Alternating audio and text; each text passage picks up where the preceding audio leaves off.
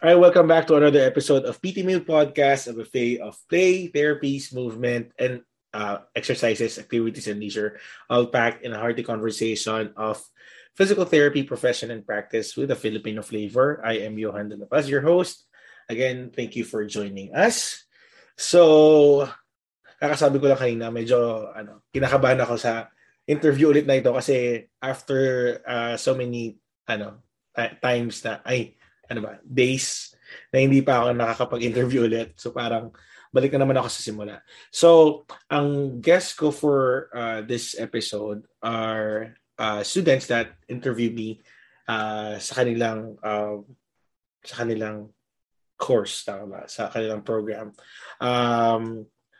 And then I thought of asking them here in the podcast so that we can talk about their perspective as students, being in PT school in this time na ang dami na bago yung curriculums, na bago yung mode of teaching because of the pandemic, and also we'll just catch up on and see how they are, and kwentuhan lang, and siguro if other students thinking about going to physical therapy would be listening, at least some insights on how enjoyable or or kung may regrets ba sila sa pag-PT nila. Alright, so let me welcome Jan Michael Ramos and Neil Zachary and Andy Ngalan. Neil and Mikey, welcome to the podcast. Yeah, thank you for having us. So yun, Mikey, Neil, thank you again sa pag guest ninyo sa akin sa podcast niyo. And it was really, I was listening to the other stories, and sabi ko nga na it's nice to listen to other people's stories, na isipin mo hindi pala ako nag-iisa. Yung experience ko pala parang other people already parang other people has experienced that, and yung kahit sabihin natin hindi unique yung story mo, pero na feel mong hindi ka nga nag-iisa kasi ganun din yung na-experience nila nung first episode. Sabi ko, ganito din yung story ko, parang nakaka-relate ako. So it's yung mga ganong mga tawag dito, mga stories, experiences, maganda marinig ng ibang tao din, so that they know that they're not alone, and also they might find some inspiration on how to handle those things. So, ayun. So, pinag-usapan natin experiences. Let's talk about your experience. Mabalik ko sa inyo, tinanong mo sa akin. So, let's talk about your physical therapy journey. How did you came to know physical therapy? Bakit ito yung pinili ninyo? Let's start with Neil. Well, sa akin po, honestly, looking back, tapos naalala ko, ba't mo nga ba pinili ito? Hindi ko din sure. As in, junior high, senior high, wala akong parang stick into one na ito talaga yung course na pipiliin ko. Basta what I'm sure of is something na health-related, medical-related, kasi doon ako pinaka-na-exposed. Mother side, father side, lahat sila. Na either doctor, nurse, OT, PT, really? may ilan relatives. Basta lahat sila medical, yun, healthcare. So sabi ko, so at least dito pinaka-expose, why not try this field kahit na lang pwedeng pamilya. At least meron pipilian dito. So parang doon lang. Tapos out of nowhere, sabi ko, sige, PT, try, tingnan natin. Tapos last minute, sabi ko, why not mag-medtech kaya? Tama ka naman, why not mag-medtech? Pero after some time, sabi ko, sige, PT tayo, tingnan natin kung ano mangyayari. Then from there, let's see kung ano mangyayari sa akin. So yun lang. So, hindi ka talaga sure. Hindi ka talagang ibang, gusto ko maging doctor from the start, or gusto ko maging hindi ako parang, I don't want to put myself in a position na, tapos mamaya hindi ko pala maaabot, or mamaya biglang mabago isip ko. At least ako, alam ko, medical field. Pero yung specific nun, I wanna see my options first. Parang gano'n. Okay. That's good naman. Kasi at least mayroon kang direction din na sinabi medical field ako. Pero hindi ka lang sure. Ako nun, hindi ko talaga alam kung anong gusto ko. So, namimili lang ako ng mga courses ng mga kakilala ko eh. Ang mga pinili kong choice na yun. Uh, uh, accountancy, PT, tapos comsci, tapos psychology. Wala talaga akong gusto eh. Sabi ko kung pwede lang hindi mag-college, hindi na magka-college eh. Ay, ikaw naman. Mikey, sorry. So, ayun po, parang way back high school po, parang nagkaroon po ako ng mild scoliosis po. So, basically, punta po akong PT noon. But then, hindi ko po siya na-appreciate kasi medyo hindi po ako naging weekly or pumupunta po religiously sa PT kasi medyo malayo po sa amin and busy po family ko.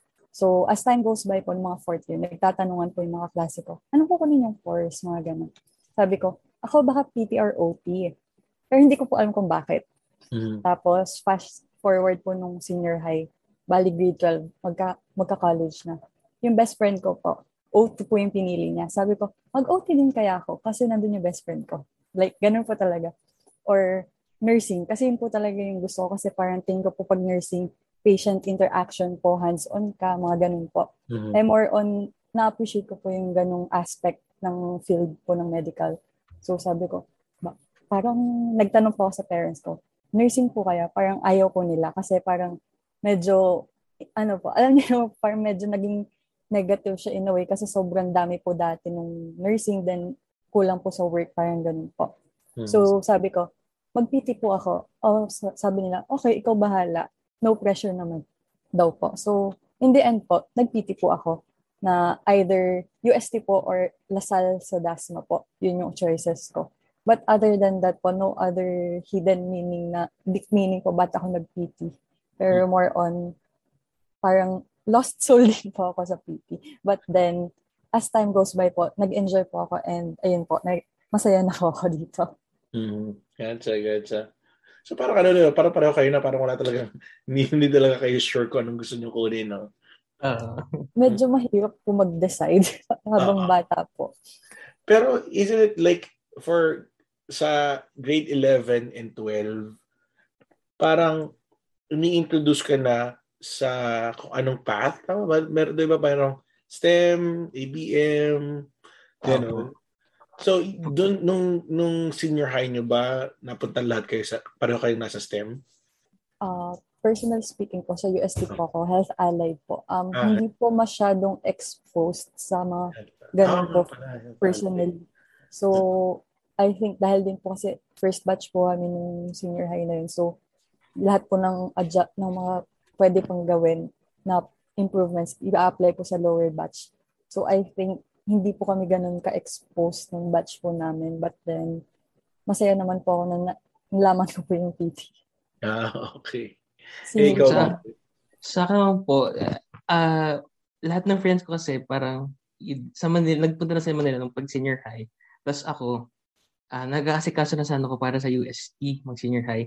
However, siguro mga 2 days or a day before, isa ako siya ninasikaso. Tapos okay lang sana. Kaso pagdating doon sa citizenship, kailangan pala pag Filipino, pwede online. Pero pagka may ibang nationality ka pa, kailangan ko pupunta ng office. So sabi ko, pupunta mong office, 2 days na lang. So hindi ko na nasikaso. So nangyari, gusto ko sana health allied din. Dahil walang health allied sa public science, nag-STEM na lang ako. Tapos from there, kahit sabi ko, sige, kahit walang health related, dito na tayo, at least yung pinakamalapit.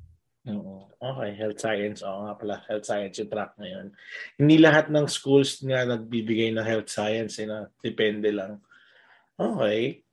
So, ngayon, nandiyan na kayo, pa-intern na kayo. Ano yung bagay or ano yung nasasabi nyong nagpa-stick sa inyo sa PT? What made you enjoy staying in physical therapy na natutunan nyo or na-encounter nyo dyan?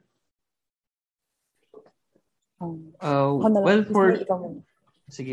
me po, siguro ito parang ang babaw siguro para sa iba, pero sa akin kasi yung noong first year parang may dumating na mga taga Rizal, tapos mga matatanda sila, most of them mga matatanda na, Tapos, wala, ang pinagagawa lang naman sa amin, magkuha ng vital signs. Yun lang naman. Gawa ng vital signs. Tapos, so, yun. Ginawa ko yung vital signs nung naka-assign sa akin. Uh, yung mamatanda is male na bagong opera, inoperahan siya. Tapos kinuha ko yung vital signs. Tapos after that, yung parang kinakausap ako ng matanda as if professional ako. Tapos yung first year PT lang, at the back of my mind, first year PT pa lang naman ako. So parang baka may mali ako masabi, mali masagot. Pero as the conversation goes on, parang masarap mo ipagpintuhan sa tapos it's about yung health niya, nakamusta niya, tama ba yung ginagawa ko, ganito yung ginagawa ko. Pero vital signs lang yun, parang chat lang po namin bago po yung program. Pero yun, from there, sabi ko, sige, tapos parang, so ito yung field na kinuha ko, tapos medyo na introduce kami sa yung Ana, tapos parang wala pa yatang kines noon. Pero yung mga first year subjects, from there pa lang kahit ang hirap, ngayon na appreciate ko na siya. Tapos from there sabi ko, parang stick na tayo dito. Parang doon ko medyo na-appreciate siya. Hindi katulad nung pagpasok ko first few months, parang, kaya ko pa ba? Parang ganun yung dating. Pero after ko ma-encounter si tatay, tapos yun, kahit mahirap, sige, push natin. Ano ba expectation mo going to physical therapy? Wala po talaga. I didn't expect anything. Nag-research naman ako kahit pa paano. Nagtanong po ako sa yung relative namin na PT. So yun, medyo sabi nga nila, sige, mag-PT ka. Meron ka naman magtatrabaho kasi nasa New York o New Jersey po siya. So, meron naman mga opportunities dito. Pwede nga kunin. Pero bukod than that and na-research ko, parang I didn't expect anything. Okay. Ikaw naman, Mikey, what made you enjoy or what made you like PT school more? So, basically po, no first year ko po, parang easy, chill student lang po ako na nag-aaral lang po para pumasa. So, hindi pa ako nag-enjoy, realistically speaking. So, nung nag-second sem po, bumagsak po ako sa kines. So, ayun po. So, wake-up call po siya sa akin na, magtutuloy pa ba ako ng PT? Kahit 1 year na. So, basically, nasa isip ko po nun, anong sasabihin sa akin ng magulang ko? Yung expenses, yung effort ko and all. So, sabi ko, sige, ituloy ko pa to. Madami pa naman akong subjects next sem. So, tuloy po ako. Then, nung time na yun po, medyo nagdelikado din po sa isang subject which is neuroscience. So, sabi ko po, kasi nung bumagsak po sa kanis, parang below 1 point lang po, roughly 0.5 lang po yung layo ko sa passing grade. So, sabi ko, nung sa neuroscience, hindi ko na kailangan. Kapag to, napasa ko, itutuloy ko na talaga yung PT until the end. Pag napagsak ko, sige, shift na ako. Like, kinausap ko na po yung kuya ko po muna initially na, kuya, gusto ko mag-CEU, Opta. Sobrang random lang po nun. Sabi niya, bakit? Andiyan ka na. Sabi ko, parang baka bumagsak ako. Ayoko na umulit. Parang kung ganun yung nasa isip ko. So sabi ko, sige, tuloy na. But then, nung kaya ko naman po palang pumasa hindi yun po, nakapasa naman ako sa neuro. Then, ayun, inulit ko po yung kines. Then, nag-pandemic na po. Basically, nag-online po lahat. So sabi ko, parang anlungkot na nag-iba yung buhay ko bigla. Which is ganun po. So sabi ko na lang, until today po na parang siguro blessing in disguise din po na naging irag ako in a way. Kasi madami pa akong nakilala along the way. At the same time po, mas madami po akong natutunan. Kasi considering po na good po yung mga naka-close ko po within the lower batch ko po ngayon, maayos po yung communication and friendship po na nabuo. So with that po, siguro po yung nagpa-stick po sa akin sa PT talaga is, yun po, yung mga tao po na nakikilala ko along the way. Kasi with them po, parang, sabi ko nga, kasi po medyo, wala po akong specific group of friends nung dati po. So medyo hirap po ako. So ngayon po, meron na po ako mga, kamusta na? Kaya mo pa ba? Parang pong tanungan lang basically. So with that po, good support system po. At the same time po, yung mga subjects po kasi ng third year, lalo na-realize ko na po na, ang ganda pala ng profession ng PT. Like, fulfilling pala siya and such na yung mga inaaral ko dati para lang pumasa. Ngayon po, parang nag-aaral na ako kasi nag-enjoy na ako mag-aral and na-apply ko na po siya. So, with that po, ang naging ko na lang po parang guide or like motivation to continue is sabay-sabay po kami graduate ng friends ko. At the same time po, pareho po kami either mag-PPT or mag-med school po. So with that po, pare-pareho pong aangat lahat na hindi lang po matalino theoretically, kundi matalino po in terms of handling other people. Parang ganun po yung sa akin. Right. Okay. That's good. Ikaw naabutan mo yung classes face-to-face. Neil, naabutan mo rin ba yung face-to-face classes before pandemic? Opo. Naabutan ko rin. Okay. So, anong sa inyong, sa opinion nyo or sa paningin ninyo, mas nag-enjoy ba kayo sa face-to-face or mas okay sa inyo yung yung online delivery? Ano yung na-enjoy nyo sa face-to-face? Ano yung na-enjoy nyo being online? So, ako muna, Neil. So, personally po, may pros and cons po each. So, face-to-face po, number 1. Pros niya po is, ayun po, interaction po sa other people. Like, pwede po kayong mag-cram review, tanungan bigla ng before review. Tapos, exam-wise po, pwede ka po magsulat sa gilid-gilid po before finalizing the answer. Parang ganun po. Magsulat sa table? sa gilid po ng paper. Okay. At the same time po, parang iba pa rin po yung turo pag face-to-face na auditory po. Then, nakikita mo po yung mga prof po, ganun. Mm-hmm. Tapos, syempre po, yun nga po, yung time po with friends. And pag po face-to-face, may me time ka po. Kasi ako po, usually nagwo-walk around po ako UST, papasok pa uwi po. So, with that po, parang yun po yung nagiging stress-free time ko po, paglalakad ng time na yun. So, hindi ka po laging toxic na akads ka lang ng akads. Parang may time ka po to do other things nung face-to-face. Mm-hmm. But then, nung online naman po, ang pros na naman po, number 1, may copy ka po ng mga lectures, pwede mo siya ulit-ulitin. So, kagaya ko po na medyo kailangan ko pong ulit-ulitin yung lessons. Benefit ko po yon na pwede ko pong ulit-ulitin aralin. At the same time, pwede ko po siyang i-advance viewing, ganun po. Kaso yung mga cons po, ayun nga po, screen time, halos whole day. Roughly, siguro po mga 15 hours per day po, tapat ka ng computer. Kasi hindi ka lang naman po nag-aaral, gumagawa ka lang po ng requirements. Then, next po siguro is sa exam po. Kasi, literal na, pag po yun na po yung question, dapat alam mo na yung answer kasi hindi mo na siya pwedeng balikan.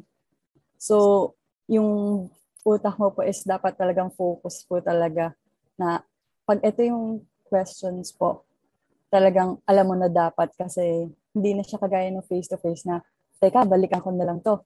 Mamaya na lang. Parang ganun po. So, basically, hindi nyo pwedeng i-flag or balikan? Like, kung paano ka po mag-a-adapt sa mga exams. As far, roughly po, halos lahat po ng subjects namin, bawal na po balikan. No backtracking na po nung items. So, medyo mahirap po siya. Kagaya ko po na hindi po agad-agad nakakapag-isip pag nakita ko yung question and choices. Ganun po. Hirap nga. So, ikaw, Neil, ano sa'yo? Well, mas masaya po talaga ang face-to-face. Ay, kahit stressful, lalo na pag mag-review, kahit last minute, sige, last buklat ng reviewer ng notes bago mag-exam. Pero yun talaga yung parang pinaka-ayoko lang. Pero, kasi doon mo talaga mas na-retain yung mga information nun. Lalo na after, kahit sabihin mo, kapit na kapit yung score mo, mas doon ko pa na-retain talaga yung mga information na natutunan mo. Tapos after the stressful, for example, whole day, at chat ko lang yung friends ko, oy, dito na kayo mag-dinner sa place namin. Tapos yun, doon ang dinner, magkwentuhan, para release na kami ng kung anong stress meron kami, kapakasaya lang. Tsaka at the same time, parang that hindi kasi before po hindi talaga ako social media. Meron akong Instagram account na hindi ko palagi binubuksan. May Twitter account ako para lang may account pero hindi ko naman talaga ginagamit. Pero other than that, mas po ko parang gusto ko palaging nakikita yung mga tao, yung nakakapag-exercise. At least before po nun, nakakapag-exercise ako habang nag-aaral or at least nagre-review. Ngayon, may requirements. Ang ginagawa ko na lang habang nanonood ako ng lecture, kumakain ako ng lunch para hindi sayang. So ako, hindi na masyadong physically active. Kaya ang laki talaga ng titaba ako ngayon. Pero yun, mas masaya talaga ang face-to-face. Lalo na pagdating sa mga reviewing sa pag-online. Ang hirap mag-review kasi ang daming distractions kahit nasabihin mo, yung alam mo, phone ngayon na pwede mong i-lock hanggang sa certain time. Ako kahit gusto kong i-lock, hindi ko siya malakas kasi mamaya may mga important text na hindi naman related pero important text na dating. Or kaya may sasabihin yung kapatid ko na, "Oy, paabang, may dadating akong delivery." Lazada or Shopee ba yan? Yung mga ganun pong instances. So parang ako, wala na akong buhay masyado ngayong online, kundi sa harap ng laptop sa kwarto. Hindi ko tulad dati na I can go, for example, kahit 3 hours lang punta ako ng mall, tapos bibili ng 1 or 2 shirts kasama friends sa afternoon. Back to ACADS. Right. I feel that. Kasi ang na-enjoy ko rin sa face-to-face ay yun nga, aside from yung magka-cram ka na malapit na yung quiz, pag nagre-review yung mga classmates ko, nakikinig lang ako sa kanila eh. Kasi minsan pag hindi ako nakapag-review, sila magre-review by themselves, nakikinig na ako, ay marami na ako natutunan. Napasa na ako. Kasi magaling sila mag-review. Ako, magaling na ako makinig. So, ayun, nakaka-miss nga. Parang feeling ko mamimiss nga talaga yung ganong interaction. Plus yung support. I feel yung support yung importante eh. Yung malaman mo, hindi ka nag-iisa na pare-pareho kayo nahirapan sa exam or i-discuss niyo yung mga sagot after the exam. Ayun nga. Tama.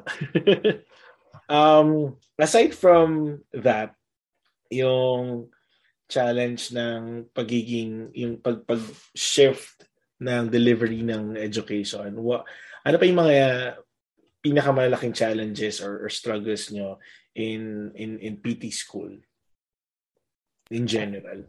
Siguro po kasi yung skills mo po ng hands-on talaga eh. Ngayon po, nag-shift na online, ang kaharap po mostly pagka live sessions, dull or yung makeshift na patient, tapos pag pre-recorded naman, ayun, sasabihan ko yung either one of my parents ko, sino available mamayang gabi. Magbibideo tayo. So parang, ang malaking challenge talaga yung paano ko mapapractice yung mga skills na tinuturo sa lectures at saka kahit sa laboratory. Kasi,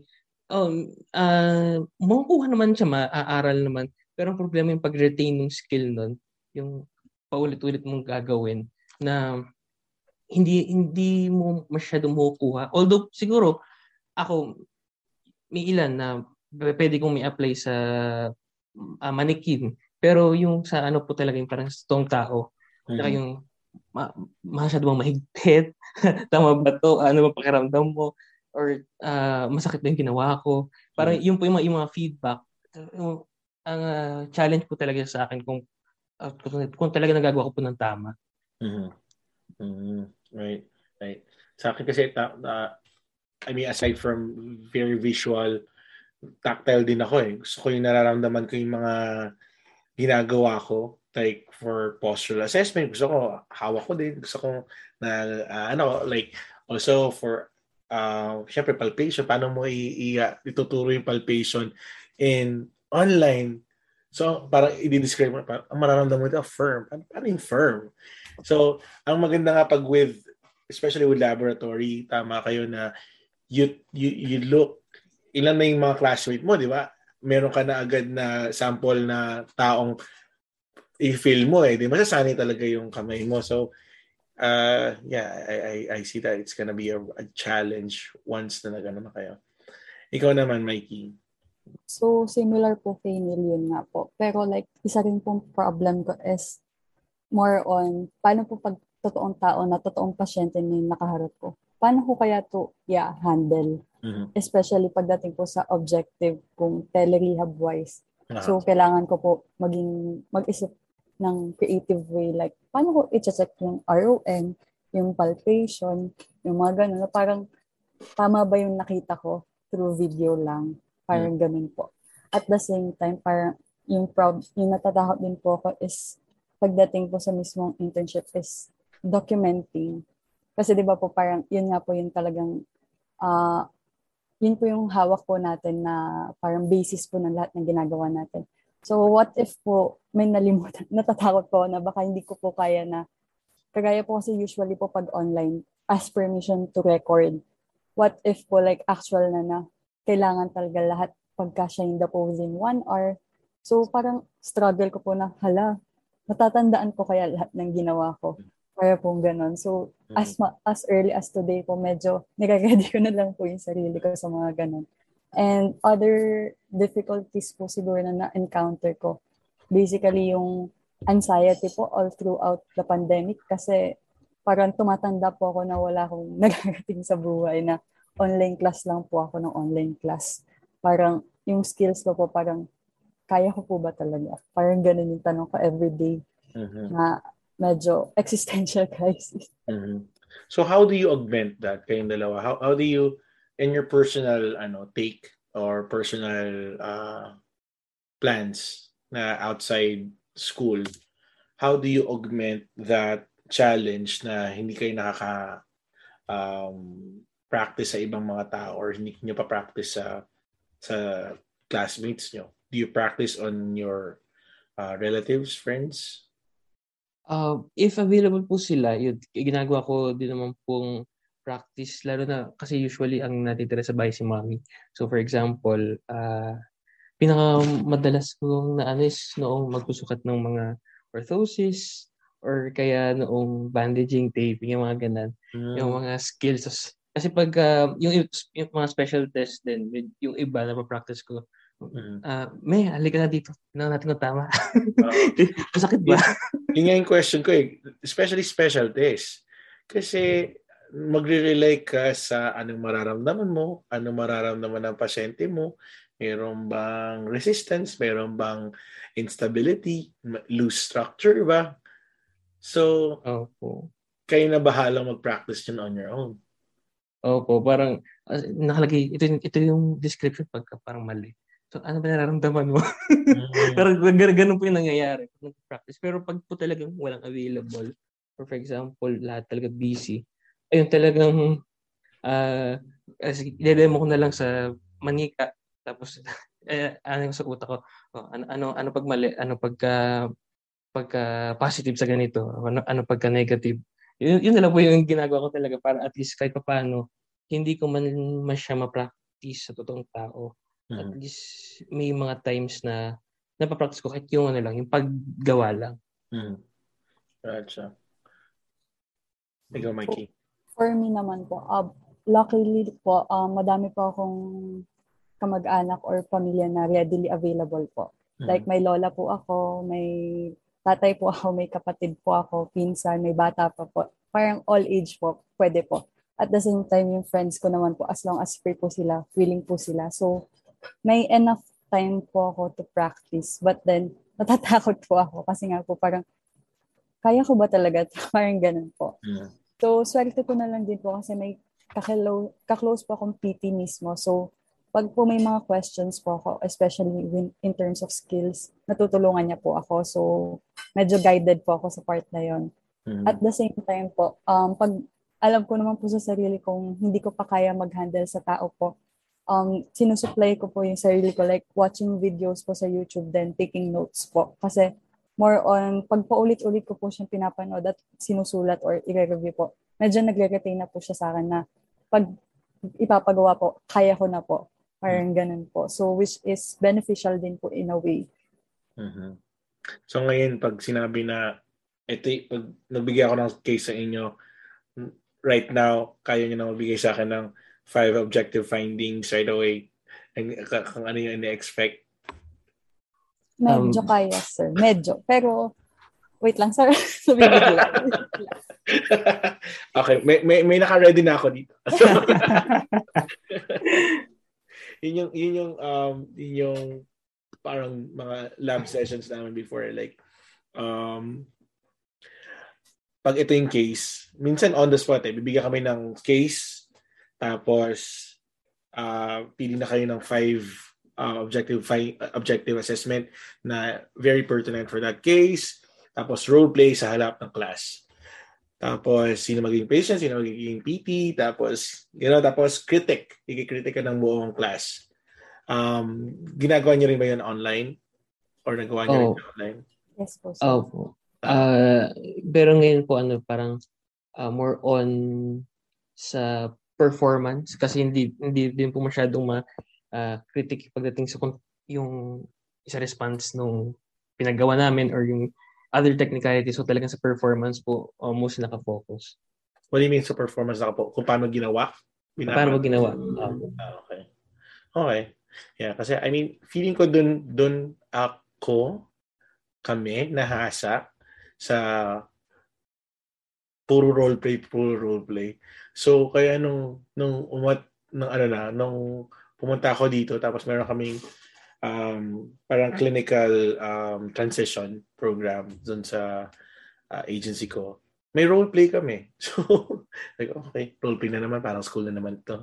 So, ayun, I feel the more that you do it in role playing with your classmates and in front of your, professors, mas nahasa ka, mas na-accept mo yung pinapanood ka, yung mas matatanggap po yung pressure. Kasi parang ganun ang mangyayari talaga sa clinics. Pagpasok mo, I'm Johan de la Paz, I'm your physical therapist. Kalang tatawa-tawa ka lang sa role-playing, pero totoong nangyayari siya. Pagbukas mo ng cubicle, I'm Johan de la Paz, I'm your physical therapist. So, paano po tayo bakit po kayo nandito? Paano po may tutulong ko sa inyo? Di ba? Minsan nakakatawa siya sa role-play, pero parang looking back, I mean, feeling ko doon ako nahasa. So you're this coming academic year gonna be interns, right? So what are you looking forward to this coming year? Anong pinaka inaabangan nyo? Anong excited kayo for this coming year? So, ako po personally, excited po ako na makita if lahat po ng inaral ko is ma-apply ko. Like, kaya ko po ba talaga silang tandaan? Kunwari, ayun na po yung patient. Anong gagawin mo, Mikey? Kaya mo ba? Oo, kaya ko yan. Parang ganun po. Parang, it's, me versus me na lang po talaga pagdating po doon. Kasi, dapat lahat ng inaral mo, magamit mo during internship. And, ma-maximize po yung internship since this will be the, kumbaga, foundation mo pagdating na po sa mismong, pag nag-work na po. So, which is, nakakatakot po kasi parang hindi pa po talaga ready. But then, aside from that po, actual interaction po with patients, yun po yung nililook forward ko kasi mas masaya po na totoong pasyente po yung i-handle at the same time. Life story po nila is, alam mo na po. Then with that po, yun po yung magiging basis mo kung paano yung treatment plan mo and all. And, ayun po, magpo-form po ng bond in a way, which is, gusto ko po yung ganun kasi medyo masaya po pag nagkakaroon ng mga kausap po lagi. Ingat lang sa mga kasi baka tumagal kayong matagal ang Oh. kwentuhan. Tumagal ka ng 1 oras, wala ka pa sa objective assessment. Mahilig din talaga yung mga pasyente makipag-usap So minsan, ikaw na yung mag-handle ng conversation. Pero masaya makipag-usap sa mga pasyente. Mga ibang pasyente hindi masyado kasi minsan talagang kini-quiz ko nila Para tinitignan lang kung alam mo talaga yung sinasabi. Ikaw naman, Neil. Anong inaabangan mo? What are you looking forward to this coming academic year internship? Katulad po nung kay Mikey, gusto ko din po talaga, part excited, part scared na if yung mga natutunan ko is talagang minaretain ko talaga or kahit skill man lang na ma-apply ko. Kasi totoong pasyente na eh. Although masaya, ako personally parang masaya makipag-usap sa tao. I mean, client in general, kahit sino mo po, masaya makipag-talk. Kasi may sarili-sarili silang kwento eh. May sarili-sarili personality, character. So masaya usapin sila. Pero what if ngayon, yung kinakausap mo is yung client mo na mismo, yung pasyente na mismo. So, part excited, part scared. Pero yung po, doon po yung pinili-look forward kasi parang from there, doon ko talaga makikita sa sarili ko na, oh, Neil, kaya mo? Oh, sige, kaya. Parang ganun po. Alright. Paano kayo nag-decide ng ano ngayon? Ng rotation nyo? Naka-assign kayo per research group? As far as I know po, kasi last year po, if same scenario po, may 2 batches po, online and first batch online, second batch may face-to-face po. So, kung ganun pa rin po, depende po sa amin if choice po namin mag face-to-face agad this next sem, then online the following sem or what po. But then, as far as I know naman po, parang may face-to-face na po ata sa lahat. So, basically, baka po by thesis group, then randomly assigned na lang po ng rotations. Right. Yan. Sa amin kasi, gano'n eh. Parang, by thesis group, tapos, ito yung naka-assign sa'yo, tapos merong, within the thesis group, maghihiwalay kami ng center kasi yung isang center, 3 lang ang kaya, yung isang center, 3 lang, so mahahati kami. Okay. So, is it still per month? Rotation? As far as I know po, per month pa din po. Gotcha. Ano pa ba? So, napag-usapan natin kanina before the recording was the bridging program. Tama ba? So, ano naman yung ina-expect nyo sa bridging program? Ano mangyayari? Ano po, if I'm not mistaken po, yun po talaga yung parang, it's like a laboratory session, pero integration na po ng lahat ng, for example, MSK, then actual, so demo po namin talaga yung pag-assess, subjective, objective, SOAP, yung parang doon talaga namin ipapractice na may case, tapos lahat po na na-miss namin no online, doon po namin siya i-perform or deadline. So even modalities and stuff? Okay. Okay. Pati treatment and everything. Parang exercises. Weekly po, may topic na neuro po or pedia this week, next week po, modalities. Parang with that po, lahat po ng magagawa na kailangan po dapat na alam namin for that topic, gagawin po namin within that face-to-face po. Pero this is just in preparation. It doesn't really reflect on your grade? I'm not sure po if it will be reflected po, but then ang alam po namin is part po siya ng internship. Basic, kaya po pre-internship din po yung tawag. Pre-internship. Okay. Makes sense. Okay.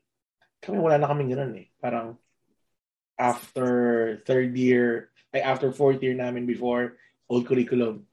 Fourth year, meron kayong ilang weeks of orientation, medical, vaccination, and stuff like that. Tapos, orientation na, tapos salang ka na, diretso ka na. Wala ka ng summer nun. Kasi summer kami magsisimula ng internship. Tapos, okay, salang na. Tapos yung mga first month talaga yung maraming nagkakaroon ng issue kasi syempre adjustment period and stuff like that. Pero it's fun naman. Wala ka nga lang talaga yung parang room to breathe first, emotionally prepare kasi go ka na eh. So, okay, so internship is done, you graduate, tapos to take your boards, you pass your boards. What are your plans gonna be after once you become a physical therapist? Ako po, hopefully if wala maging bumps along the way at makagraduate, makapasa ng boards, plan ko po is uh, bumalik ng US, tapos from there po, doon po muna trabaho, kung ano trabaho, then additional kasi ngayon po parang dapat doctor muna bago makapag-practice with PT license. What do you mean? Sorry? Dapat parang graduate ka ng either master's or doctorate degree sa US po. Hindi. Kasi parang masters. Ay, masters. Well, so minimum masters. Pero, yeah, minimum masters for, yung iba kasi nagdo-doctor, I think, kakausap ko lang sa friend ko, yung iba kasi nagdo-doctor for immigration purposes. Para mas makakuha sila ng, I think, visa EB2, yung immigrant visa. Kasi kailangan higher education plus years of experience and stuff like that. Pero according to FCCPT, masters yung minimum requirement sa foreign educated. Ayun po. So, dahil wala naman pong problema pag ang asahan ko is pang ticket. So, bale, kahit as aid muna or basta mapag-work po and para doon din po muna mag-base kung sakasakali. Okay. Ako naman po, more on, ang plan ko po is mag-DPT po. Not sure po if US or Australia or kung matuloy po, sana po, baka po rest po muna, then aral po ulit. Then part-time working po, if ever po. Kung pwede po online, i-take po yung DPT. Sa Philippines po muna mag-work para po for experience prior to going abroad po if ever, since considering the expenses po if ever mag-abroad, medyo hindi po biro. Kaya po, kailangan po ng ipon-ipon po. At the same time, yun po, DPT po. Then yung parang goal ko po na specialization is more on either leaning on pedia po ako, pero tingnan po natin pagdating sa internship if mabago po. So yung DPT is, I think, more applicable kung ang goal mo talaga is US eh. Pero kung Australia, it's not needed. I heard if going to UK, hindi rin naman kailangan. I think for UK, you just have to show that you had your credentials and your experience is at the same level as there. So meron ako nakausap na I think 7 years ang work experience sa Philippines, tapos ang dami niyang certifications and stuff like that or seminars na in-attend. Hindi na siya kailangang mag-exam sa UK. Walang exam siya. Kasi napatunayan niyang yung credentials niya would speak for itself. So, yeah, it's something that other, physical therapists can do. Pwedeng mag-work sa Philippines for some time, build up your, credentials with seminars and workshops, and pwedeng UK, pwedeng Australia. Australia, may practicals, tama ba? I think may practical exam aside from the written exam. Canada, same thing, 2 exams. Written and somewhat practical, pero hindi pa sure yung second kasi parang tinanggal na. So yun, marami rin talagang options. So pedia ang specialization mo. Neil, ikaw, what specialty are you thinking about going in? Ngayon po parang it's either neuro or musculoskeletal. Doon po ako nag-juggle. As of the moment, kailangan po natin magbago along the way. Yeah. Marami naman ganun. They're thinking about specialties simula. Tapos after internship, biglang masi-shift. Mababago yung paningin. Ako, I never thought of doing a specialty, pero nung my work pointed me to geriatrics, naging geriatrics na yung specialty sinalihan ko. All right, so we're about to end our conversation. Salamat sa pagdalo. Thank you for joining me here. Semi-last question first. What's one lesson that you've learned in this journey so far, in this your physical therapy journey so far, na you thought na, okay, this is something that, I would carry with me? Siguro po for me, so far, yung pinaka-less po talaga, kailangan talaga, matatag yung loob mo. You need to learn talaga na, sige, pag kami hindi magandang nangyari or hindi magandang outcome, dwell on it for some time, pero don't dwell on it for a long time. Kasi parang dati nangyari, almost every day, kailangan kong may me time ako para lang isipin yung mga, ang baba ko sa ganito, ang baba ko sa ganyan. Para almost every day po nangyari, lalo na nung face-to-face. Ba't ganito na naman ako? Parang wala yata nag-improve. Pero yun po, parang talagang pinaka-learning ko is yung so far, matatag talaga dapat yung loob mo. Kasi kahit anong course naman parang wala namang madali. Pero as long as hindi sa kaya mong tiisin pero kaya mong mahalin.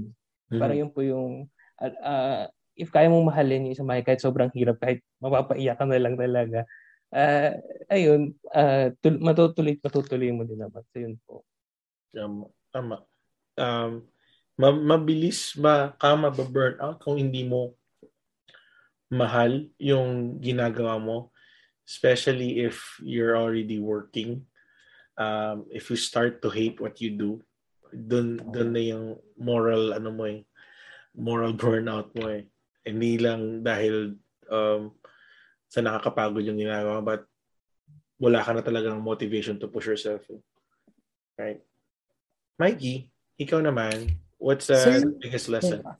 Biggest lesson po. So, siguro po considering na lahat po ng mga napagdaanan all throughout the PT years po, siguro be resilient po. Number one, kasi madami pong circumstances na mangyayari along the way na wala ka po magagawa, na kahit gustuin mo man or hindi, andyan talaga. So, kailangan mo siyang i-face with courage and all po. And at the same time po, matuto lang din po talaga maging, kumbaga, disciplined in a way na madami po kasi, syempre po may personal life pa rin po tayo aside from ACADS and all. So, considering na nag-pandemic po and all, parang more on naset ko, aside ko na po yung priorities in life ko kung ano pong gagawin ko in the future and such. So, life lesson, ayun po. So, enjoy lang din po siguro yung ginagawa. Kasi habang buhay ko po itong gagawin. And hindi po biro kung gagawin mo siya everyday na parang nagsisisi ka and hindi mo gusto kasi ikaw lang din po yung mahihirapan at the end. Totoo yan. Is, yung mga na-experience ko before na once I start feeling or I'm dragging myself to work, parang naghahanap na ako ng ibang work na. Kasi I don't want to reach the point na I would hate being a physical therapist. Kasi I love being a physical therapist. I like seeing my patients. I like doing what I do. So, pag nandun ako sa environment na parang hindi ito yung gusto ko, hinanap na ako ng iba. Kasi I don't want to be at that point. Kasi I love the profession. All right. So, yan. Thank you for joining me. And as a last bite sa ating conversation, what are the 3 ingredients? It can be a motto, it can be a Bible verse, a trait, a characteristic that you carry with you every day that you feel are essential. So, in short, what are the 3 ingredients that make up Neil? What makes up Mikey? 3 ingredients. First, have courage. Second, always smile. And third, always be fluid. Siguro yun yung 3 kasi ayun, if hindi mo kaya mag-smile, kahit mo na kasi pag na-smile ka naman ng kahit 2 minutes sa pilit mamaya, nakasmile ka na ng natural. Yun, para lang din ma-enjoy mo yung buhay kahit medyo nahihirapan from time to time. So, courage, always smile, and the third one is? Be fluid. Yeah. Be fluid. You go with the flow lang. Okay. All right, Mikey? So, with me naman po, parang communication and understanding po is a must. Friendship, relationships, families, patience, and all po. Which is, ito po talaga kung bagay magiging foundation po ng respect and trust po natin with each other. So, from that po, yung next naman po for me is one step at a time po. Kasi, mahirap po if looking forward ka agad-agad sa mangyayari in the future. Which is, medyo, paano po pag hindi ko na-achieve to? Baka po, negative lang po yung mangyari sa akin. And yung parang yun din po is parang tingin lang din po muna sa present. Parang yun nga po. Para po in a way makita mo na ang layo na pala ng nagarating ko. Hindi pala madaling naabot ko. Parang ganun po. And lastly po siguro is so more on parang for me po is alamin po natin yung essence ng time. Like, me time, family time, ACADS time, and all po. Kasi po, once po natin siya, like, malaman po natin yung essence ng bawat isa, matututunan po natin i-prioritize yung mga bagay-bagay. At the same time, mag-reflect po siya sa personality din po natin. Like, if good relationship po with yourself or with your support system and all po, magiging positive din po yung outlook mo in life in a way po. That's for me lang naman po. So, all right. Communication, understanding, one step at a time, and value the essence of time. Yes po. All right. Good, great answers. All right. Again, thank you, Neil and Mikey, for joining me. And also, again, thank you for inviting me in your podcast. And your podcast is PT's Be With You. Tama ba? Yes po. Ayan. Ano na natin. I-link ko na rin sa description para mapakinggan nila yung 3-episode limited series ng podcast ng group ninyo. It's nice to really hear about other people's stories and their struggles. Kung mga nakikinig ito, if you have friends or family members na want to take physical therapy as their course, it's nice to listen to that para marinig ninyo kung ano yung pwede nyo expect and what to look forward. Ayun. So again, thank you guys and have a good day. Thank you very much. Thank you very much din po for having us in your podcast. Malaking honor po as someone who's listening. Thank you.